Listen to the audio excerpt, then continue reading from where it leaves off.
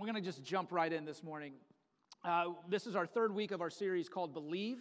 In week 1, we asked the question, do you believe that Jesus forgives? Last week, we asked the question, do you believe that Jesus can heal? And today, we are going to kind of turn it around, and we're going to look at ourselves, and we're going to ask this question. Do you believe that you are a finished product? All right? Do you believe that you're a finished product? The groans across the sanctuary happened. Right? If the answer to that is yes, you're probably not in this room, right? You're out, chilling at the beach, doing whatever. I'm done. I'm good, right? But do we believe that we are a finished product? And I would say most of us in here would say no. We're not a finished product. So what do we do with that? But I want to ask another question this morning on top of that. And this is that question. Are you different? And in terms of as a person in your walk with the Lord, as a Christian, are you different right now than you were in January of 2023? A year ago, are you different now than you were then? And then on top of that, I'm asking all the questions this morning. How do you want to be different in January in 2025 than you are right now? All right? What are some of those things? How are we different? How do we grow in the Lord? Because the Bible tells us over and over again that it is our Father's desire, it is God's desire that we grow in Him. That we don't just stay stagnant in our faith and stay who we are for the rest of our lives in Jesus. No, it is God's will, it is His desire for us to grow in our faith, for us to grow in Him. If you have kids, it's that same thing. We want our children, we want our kids to mature, right? We might not always want them to grow because we love them being little and cute, right? But we want them to grow. We want them to mature. Another way to put it is we don't want to always have to change their diaper, right? I can say that in other ways, but we'll keep it clean, right? But we don't want to always have to be changing their diaper when they're 10 years old, right? They need to be doing some of this stuff themselves. Can I get an amen, parents, right? And just like that, our Heavenly Father wants us to have that spiritual maturity. Believe it or not, our God in heaven, our Heavenly Father, does not want you to be dealing with the same anxiety that you're dealing with right now. He does not want you to be walking in fear that you're walking in right now, or in the doubt that you're walking in right now, or being self-conscious the way that you are now, or whatever it might be, the addictions that you battle with. He does not want those things for you. All right? He wants those things gone. All right, and we can pray and we pray and we pray, and we absolutely should, right? We absolutely should. But with that, we should be maturing in our faith so that in January of 2025, we can look back on where we're at now and say, I'm not dealing with that anymore because I have matured in my faith in Jesus. We're not a finished product, y'all. We're not a finished product, and we have to approach our faith with that understanding. We have to approach our faith with that understanding because we can say, God, I'm not a finished product, and then go about our day acting as if we are. But if we sit here on Sunday morning and say that I'm not a finished product, then the answer to that, then the next thing we have to ask ourselves is, okay, what do we do then? What does that lead us to? 1 Peter chapter 2, verse 2 says this, like newborn babies, crave pure spiritual milk, so that by it you may grow up in your salvation.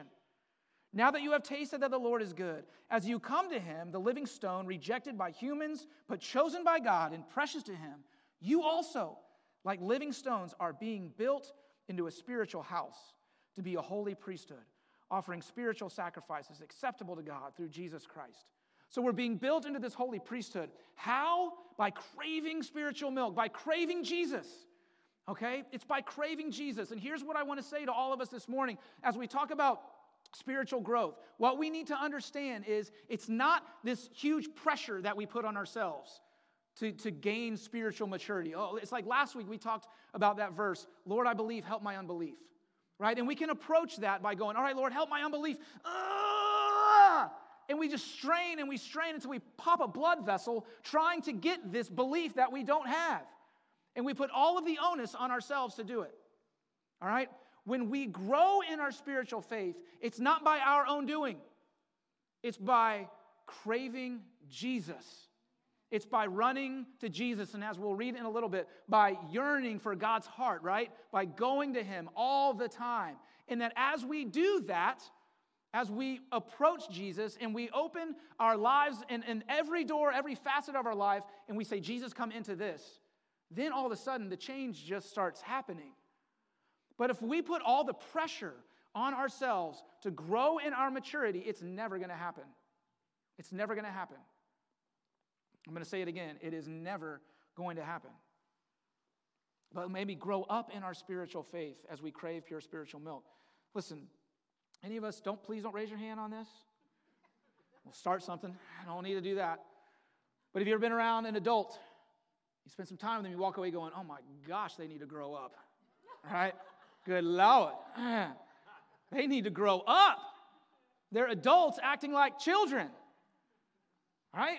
They're annoying, right? Let's just say it. It's hard being around adults that need to grow up. They're lacking that maturity. Some of us, we've been coming to church for a while. We got saved a while ago, but there's been no progression. And God's saying, you need to grow up. And I'm just going to say this morning. I believe the Lord put it on my heart. There's some of us in here that are making mistakes or about to make a mistake that you know you're not supposed to do. You're not supposed to make that choice. And you're not learning from past failures in that, and you're about to do it again. Y'all, we need to grow up. We need to grow up. Learn from your mistakes and don't repeat them. As hard as it might be. You know what a lot of those instances are? It's our lack of patience with the Lord. We just rush the process.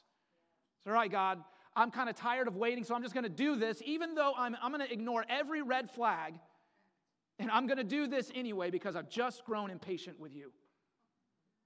That is spiritual immaturity, y'all. We need to just continue to seek after the Lord. Seek after Him. Just putting that one out there this morning. Hallelujah. Philippians chapter 1, starting in verse 3, says, this is Paul, he's writing to the church in Philippi. He loves, the whole book of Philippians is like a love letter to this church. He loves them. And he says this in verse 3 of chapter 1, I thank my God every time I remember you. In all my prayers for all you, I always pray with joy because of your partnership in the gospel from the first day until now. Check this out, verse 6. Being confident of this, that He who began a good work in you will carry it on to completion until the day of Christ Jesus. Paul is saying, I'm sure of this. I am confident of this, that Jesus, who began that good work in you, is going to see it to completion. All right? He's going to do it. That's what he's telling y'all. This is what I want to tell y'all this morning. He does it, all right? When we have that moment where we receive Jesus as our Savior, we are now justified before God. We are made righteous before our Heavenly Father, and we have entrance into heaven. That's called justification, all right? Jesus is our Savior. We are justified before God to enter into heaven, enter in communion, enter into a relationship with Him, because we're justified through the sacrifice that Jesus made on the cross for us, and we're covered by His blood. We are now justified before our Father. But in that same breath, it's like this baton is being passed to where we enter into this thing called sanctification. We are made holy, and that is not a one-time thing. That is the rest of our lives, right? Where we are made holy and holier. And so when we look at every January or every month or every week, we can say, I'm not that anymore. Because Jesus is sanctifying me, and I'm being made more holy and more holy and more holy. But what Paul is telling the church here is that he is confident that Jesus does it. So we have got to take the pressure off of ourselves to do that. In other words, when we open the Bible, we don't say, God, let me memorize this verse. Let me gain knowledge right now so that I can be a better Christian, so that maybe one day I can start quoting all these scriptures and sound really knowledgeable about the Word. Okay, but instead we open the Word and we say, Jesus, help me to love you more and show me how much you love me. And if we have to stay on one verse, Don Colbert, the president of our board, elders, spoke in our men's breakfast yesterday about this exact same thing. He says we need to get in the Word and find Jesus. All right? Reading plans are great. I'm not going to knock them. But if you read a chapter of the Bible and you have no idea what it just said, you didn't really accomplish anything. You checked a box for the day. We need to stop worrying about checking boxes and running to Jesus. So, and that might be one verse. Listen, if a verse resonates with you, stop right there. Highlight it, write a note in your Bible about it, read it 10 times over again. And that can be more powerful than any other one chapter a day plan that you're on. If you can grab hold of that one verse, it can change your life. But we miss those verses because we're just trying to check a box. Listen, he's not nearly as impressed with that as we think. He wants to speak to us. He wants to draw near to us as we draw near to him. So take your time. Release the pressure and let him speak to you in those moments. Paul's saying it right here.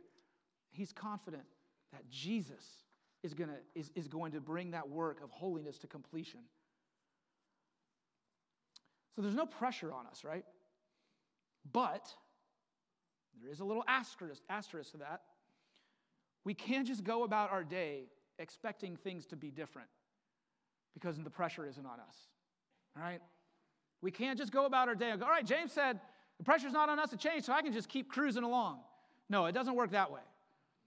Here's the truth about what we're talking about today. Growth, you're all ready for this? Requires change. Okay? Growth requires change. And I love saying that in church on Sunday mornings. Yes, preach, Pastor James. I'm telling you, growth. I'm trying to tell my wife that. Right? Growth requires change. Couldn't have said it better myself. But then what if I said this? Next week, I want everyone to come to church and sit in a different seat. No, sir. That's where you lost me, right? Honey, we're going to another church. Our pastor's preaching heresy, right? Telling me to switch seats. Are you kidding me? Yes, I want to grow, but I ain't sitting over there now. Hey, Jesus over there, Holy Spirit don't operate over there. I'm trying to change right here, all right? Yes, growth requires change, but I ain't sitting somewhere different. Thank you, Jesus. We love to amen that truth, but we hate to practice it. And you know who's the most guilty of anyone in here? Me. Not like figuratively. James McDonald is the worst of everyone in here with change. I hate change. It can be the littlest thing. It can be the littlest thing in the world. If I get on Netflix and they've changed their interface, I hate this. Where's continue watching? Why did they have to change it? It's just ruined the next 30 seconds of my life, right? It's my wife's favorite quality about me. She loves that I hate to change because she's constantly changing things. It's like, what type of water are we drinking this week? Is it distilled or is it spring water? I can't keep up.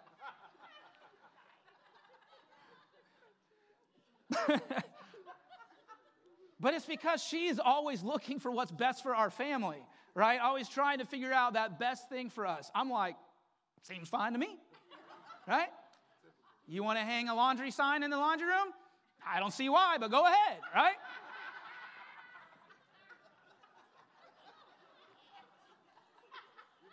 She's going, James, growth requires change. I'm like, nah, right? The staff here is the same way. James, have you ever thought about? No. Go back to your office. Yeah, but I really think that if we did this, we would go, shh. I don't want to. But I love our staff that they do that. I love my wife because she's constantly looking at how we can be better as a family. And I give our staff liberty, and I need them. They're young, they're full of energy, they have all this different perspective because I do know that growth requires change. It doesn't hint at it. It doesn't suggest it. It requires it. It requires it. So if we want to grow, we have to look at our daily lives and say, what needs to change? And man, that can be hard. That can be really hard. But do we want to grow? Are we a finished product? No, we're not. Well, growth requires change. And we have to change. here's the thing about this. I want to say this too. It's a little off, but not quite off topic. God does not create one-trick ponies. He does not create one-trick ponies. What does that mean? It means that the gifting that you're operating now is not your only gifting. All right? The thing that you may have been serving the Lord with for who knows how long is not the only thing that you have to offer the kingdom of God. And so there might be a season coming where he's saying, that's great, but I'm going to start putting you over here and having you do this. And you know what? We can resist that because, I don't know if you've ever read of Mice and Men, but it's like the guy who strangles I think it's a bunny rabbit. He loves it so much that he actually kills it. That we can do that with our own gifting, where we claim it so much that we actually strangle it to death and we never go on to the other things that God has for us. You are not a one-trick pony, all right? There are so many other things that God wants for you to do. And if he's calling you to let go of something, let go. Let go. Because there's other things for you, but growth requires change. And it can be really, really hard. We got to let go. We got to trust God. Now, write this down as well. Change does not necessarily mean more. Change means different. Okay? Change means different. Now, if you're new to Jesus, or maybe you're not new to Jesus, but just really haven't been doing much, maybe change does mean more for you. God's calling you to do something that you've never done before. Add to your plate a little bit. But it can also mean, check this out, change means less for many. And honestly, I don't know of the people over here that God's calling you to more, and those over here that God's calling you to less. I'm not sure which struggle more, Because the people that God's calling you to less means you have to let go of things. All right? The people that God's calling you to more, you have to try things. And the people over here, God's calling you to more, you're saying, well, what if I don't have what it takes? What if I fail? Right? What if this, what if that? And you know what that's called? We're putting pressure on ourselves. And we're ignoring what Paul said to the Philippians, saying that I'm confident that he is going to finish the work. And we say, I have to finish the work. I'm putting all this pressure on me of what God's calling us to. And that's not Jesus. If he's calling you to something, one, you're capable. One, if you don't have what it takes, he's going to teach you. All right? But if he's calling you, it's his doing. And what we're called to do in those moments is just to trust him and go. Fixing our eyes on him. All right? Seeking him. And for those over here, where God's calling you to do less, saying, well, what's going to happen if I don't do it? All right? What are people going to think of me? Is the ministry going to collapse? Quick story. When I was coming out of high school into college, well, in high school, I was a part of this ministry called Youthquake Live. Huge, impactful thing in my life, changed my life, gave me the best friends in the world. And it's supposed to be like, it's like a Saturday Night Live type thing where you have a live band, skits, and then there's a message at the end. And it was for youth groups from all over the city, and you travel from church to church once a month and put on a show. And the way it was built was, once you get out of high school, you're kind of done, and it's only for middle and high schoolers. But I was part of it right at, it's inception. It was very new. And when our group graduated, none of us were really ready to not do it anymore. And so the pastor, Sean Yost, who was head over all, just kind of created an intern program. And so we became interns, and that was what our freshman year of college looked like. Well, after freshman year of college, we weren't quite ready to quit either, so he created the graduate intern program, and we did that, right? And then all of a sudden, we were graduate interns. It's like, okay, we're like 20 now, and there's like 13-year-olds over there. We started feeling like the high schooler that's still going to the homecoming dance, or the college high school graduate. And so I distinctly remember this, and I really believe this is a lesson the Lord taught me at a younger age. I was with my buddy Dave, and we were both, we were being so sincere and so genuine. We were like, we knew it was our time. We were kind of done with it. And we were saying, if we quit, what's going to happen? Youthquake's going to die. And I'm here to tell y'all, there's a show next week or something for Youthquake. It's 25 plus years later, it's still going on without me being in the cast, all right? It's amazing, right? Who would have thought that Jesus can still use Youthquake without James McDonald in the cast? But he taught me something in that time. And that was it. That God is not dependent on us. When our time is up, you know what happens when we stay too long? We're taking someone else's spot. We're taking someone, we got to get out of the way for other people. All right? And so if God is calling you to something else, one, you're not the one-trick pony that you think you are. Give yourself more credit and certainly give God more credit. And understand that you are taking up space for the person that's supposed to be there. All right? So whatever side of the line that you're on, if God's calling you to more, trust him. If God's calling you to less, trust him. Thank you, Jesus.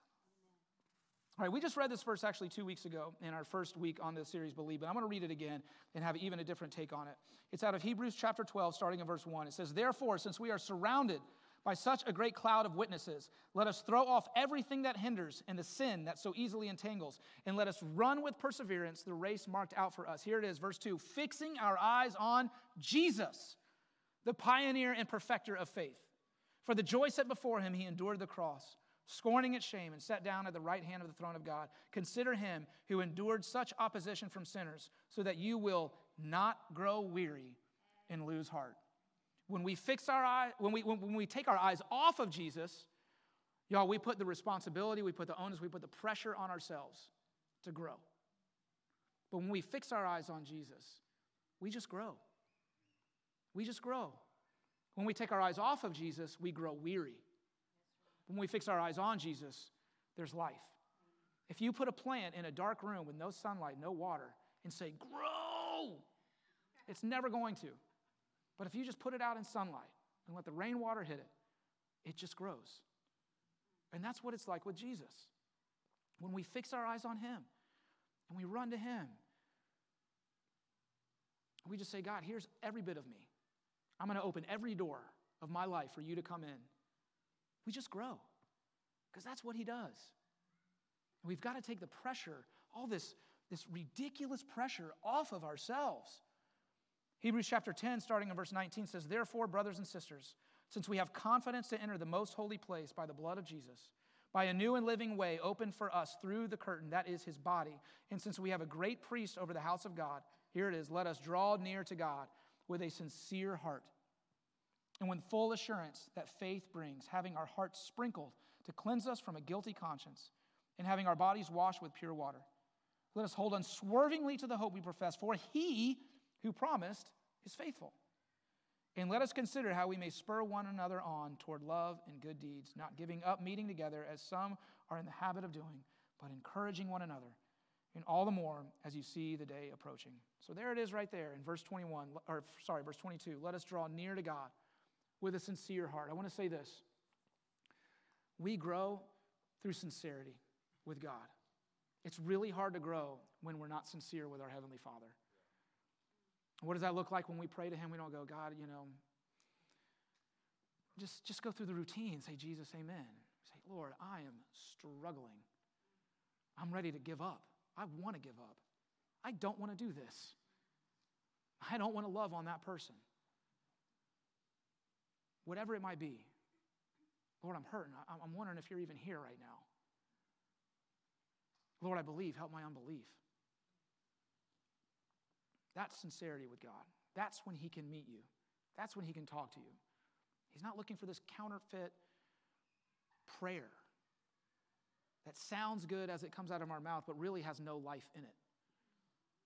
But as we go to him with sincere hearts, then he can work in and through us. We draw near to him.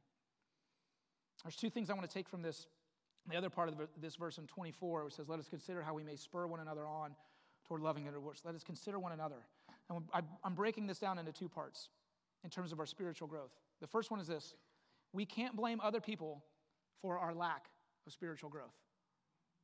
We can't blame other people for it. In other words, yes, Jesus, I'm going to grow in my faith. I'm going to have more spiritual growth when you fix all the people around me that are driving me crazy. We all have them. And I want to say this. God does his best work in us when those people are in our lives. All right? He will use the people that drive us the craziest to mature our faith. We're going to say, "God, this person, blah, blah, blah." And you know what his response is going to be? Yeah, let's talk about what that means for you. I got them. I don't need you to tattle on them. I don't need you to tell me how to fix them. Let's talk about you in this. So we're not blaming other people for our lack of spiritual growth. God's going to use those people for us to grow. Because, pats on the back, they don't make us grow. They make us comfortable. That's it. And a lot of times the reason that we don't want to grow is because we would rather just be comfortable. Comfortable complaining, comfortable sitting still, all those comforts. But grow, well, that requires change. I'm not really sure I want to do that. So we can't blame other people, the people that are in our lives that are difficult. But here's the flip side of that. We also very, very, very much need people in our lives so that we can grow spiritually. If you look back on the last year, right, you said, I'm not the same person that I was a year ago, and you really think about it, like have you thought about how you are not the same person that you were a year ago, or even 6 months ago, or even just a couple months ago, or maybe even last week? If you're not that same person, I guarantee you there was someone else or some other people in your life that helped you to get to where you are now. Guarantee it. I guarantee it. We need other people. That's why it says in Hebrews, what we already read, we can't forsake the gathering. We got to keep gathering. We need the church. We need one another. We need Sundays to be encouraged. We need Sundays to worship together. We need our Sunday mornings. We need community groups. Because Sunday is a great time to get together, but it's one day a week for just a couple hours. Y'all, we desperately need community groups. If you're not part of one, get in one. And listen, I said this yesterday at the men's breakfast. I'm going to say it again today. We have 2 men's meetings. They happen right back there in our conference room. One's on Tuesday, one's on Wednesday. They are both at 6 o'clock in the morning. Listen, it is a business decision every single Wednesday morning for me to get up and go to that community group. It's hard. Like, believe it or not, I don't just spring out of bed and go, woo, all right, and I hear this like theme song in the back of my head that I just jollily drive to church on Wednesday mornings when it's still dark out. And a lot of times freezing cold. It's a decision that you make to get here. It's going to be a decision. Listen, the devil hates when we gather. And some of you ladies are going to have to make a decision to get here Thursday night. Now, I'm not speaking this out, but the devil's predictable. And he's going to do something to many to try and get us to stop being here for these meetings. Ladies, come on Thursday night. Listen to what Valerie said. You need it. You need it. We need these times together. You need, if you have a prayer, put it on the prayer chain. That's why we have Rachel Brum here as our kids minister. We as parents need the church to help with our kids. Let me make this clear though too. Rachel partners with us as parents. It is not her responsibility to raise our kids to Jesus. That's ours. But she is an incredible resource and help. Just like Seth, our youth pastor, with our teenagers. That's why we have these things, because we need each other. Teenagers especially, it's like you can say it to them 1,000,000 times. Seth's going to say it once and be like, man, you smart, right? I've been saying that for a year. He's not smart.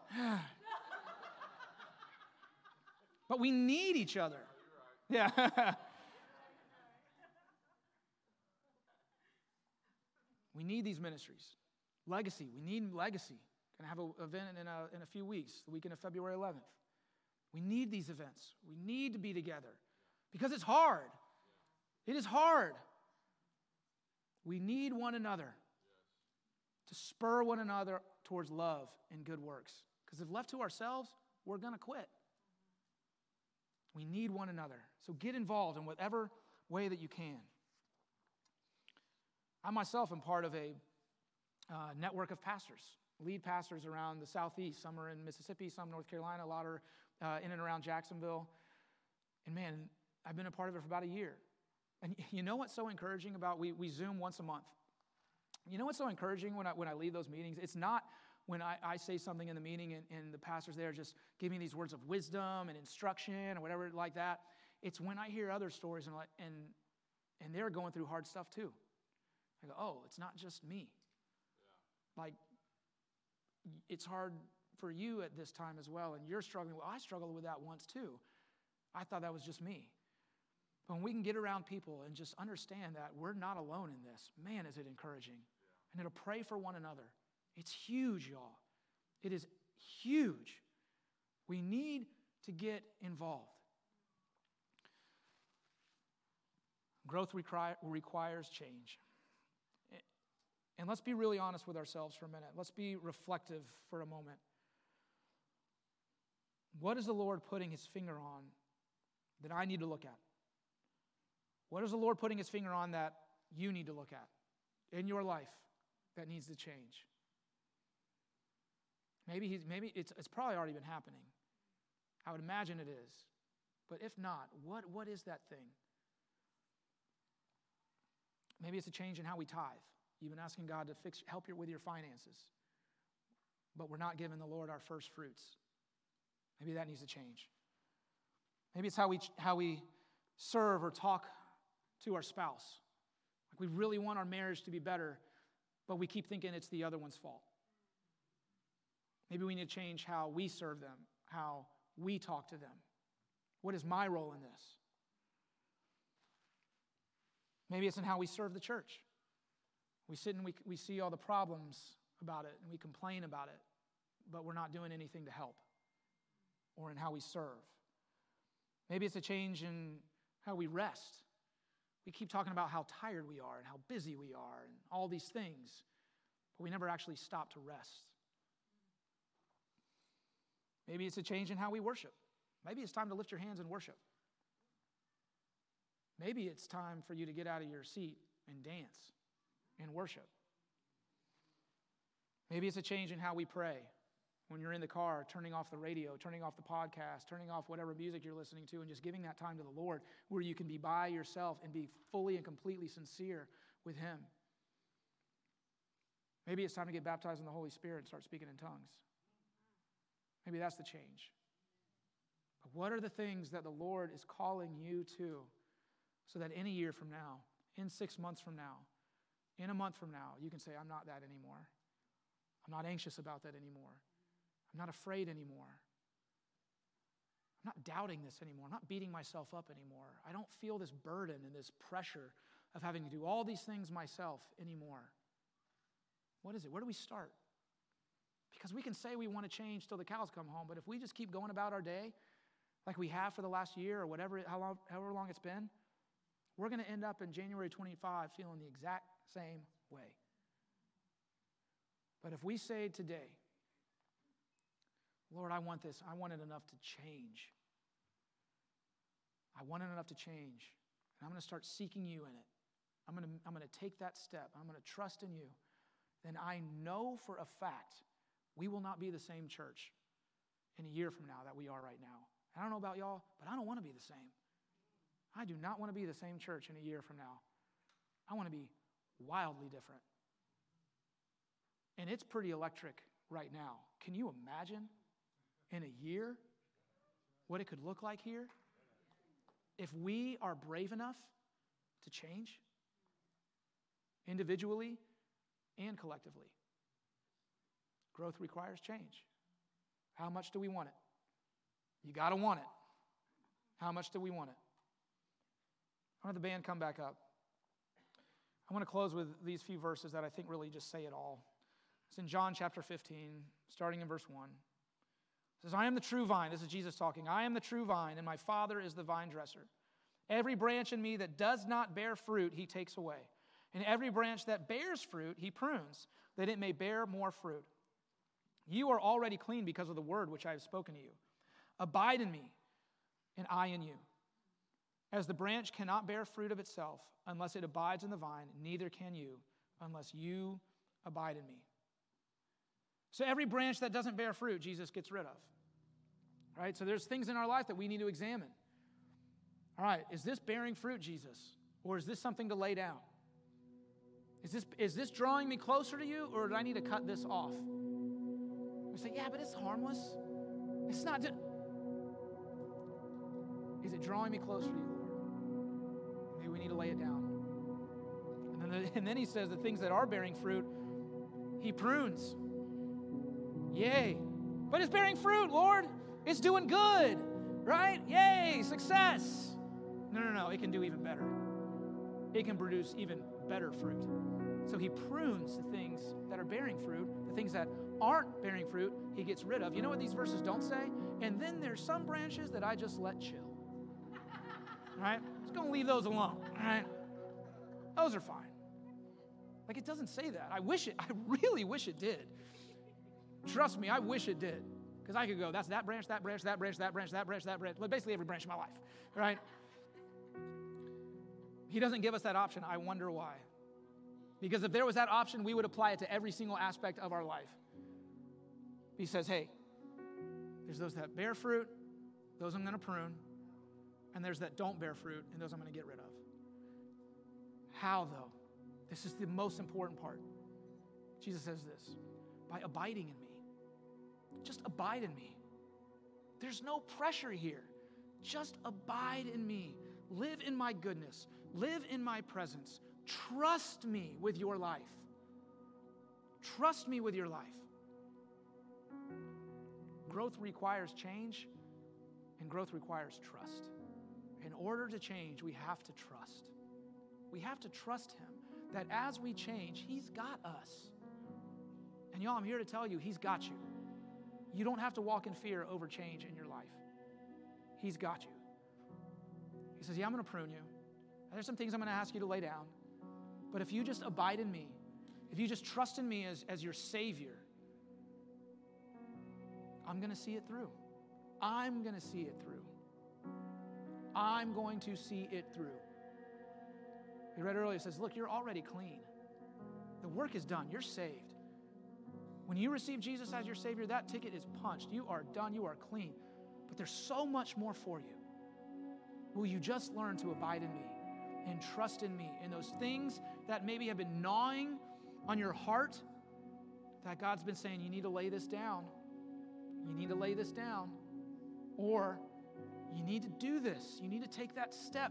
But God, that's out of my comfort zone. That's not my gifting. You're not a one-trick pony. The whole point is to get out of our comfort zone. Trust him with it. Trust him enough to change. Church, I'm going to say, you can sit in the same seat next week. All right? You can. I'm giving you that. You're welcome. But besides that, what are the things that the Lord's putting on your heart to change? And I would encourage you, if you're married, talk to your spouse about this. Have a real conversation. Maybe there's things that you've been feeling that you've been even a little scared to say out loud to your spouse, because once you say it, it becomes real. Like, hey, I think God's calling me to this.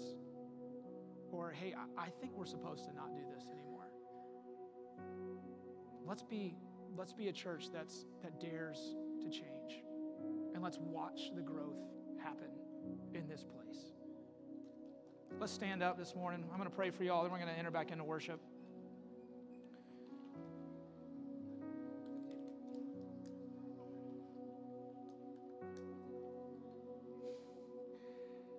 I'm going to pray, and then I'm going to say one more thought. Father, we love you, and we thank you so much for, God, your patience with us, how you love us. You could give up on us all the time and call us annoying when we're spiritually immature at times, but you don't. You pick us up. You continue to walk with us. You forgive us when we repent. And you see us through, Lord. God, I pray that all of us would be released of any burden or any pressure of having to figure it out ourselves, that we're straining to create this belief when there's unbelief, but that instead we would let those things go and just abide in you. And I pray that as we open our Bibles this week, that we would even be released of whatever pressure we put on ourselves in those moments. And we would simply say, God, show me what you want to show me today. Lord, in worship, that we would be free in worship. That we would lean on one another and understand that we're not alone in this. God, thank you that you want more for us. That you don't want us living in fear and anxiety and worry and self-doubt. God, and all those things that the devil throws at us all the time, Lord, but that as we abide in you, Jesus, as we run to you, as we fix our eyes on you, that those darts of fear, those darts of doubt, those darts of stress and worry, God, would just bounce off of us because we're too busy fixing our eyes on you to worry about what the devil is trying to throw at us. God, I believe in this church. I believe in this body, this family that you've brought here, that you are not done with us, that you want to add to this family, that you want us to grow and change. We thank you for that, Lord, that you see so much more potential in us than we could ever see in ourselves. Teach us today and teach us tomorrow and the next day and the day after that to be brave enough to change and to trust in you and to abide in you. And again, Lord, I say, for those that you're calling to do more, to take that step, God, that you would give them the courage. Father, for those in here that need to do less, God, I pray that you would give them the courage to do less. And Lord, we honor you this morning. We exalt you as a King of kings and Lord of lords, faithful and true. Hallelujah. We love you, Lord. In your name we pray, amen. Amen. As we close in worship this morning, I just really felt this. Ben and I talked, and I said, we're just going to see what the Holy Spirit does. We didn't know what song we were going to close with. We had some idea, but we were just going to kind of see what happened during the course of the service. And on the first song, I said, I think we're supposed to do this again. I think we're supposed to get out of our comfort zone as we end this morning, take off the concrete boots that we're wearing, and dance before the Lord, and have a good old time as we end this morning, okay? And for some of you, for next week, growth requires change. I encourage you to get to church on time so you don't miss the first song. Amen? So we're going to close with our opening song, and we're going to have a good time. And if you feel like you're going like this, start to dance, all right? Let's have some fun as we close this morning. Amen?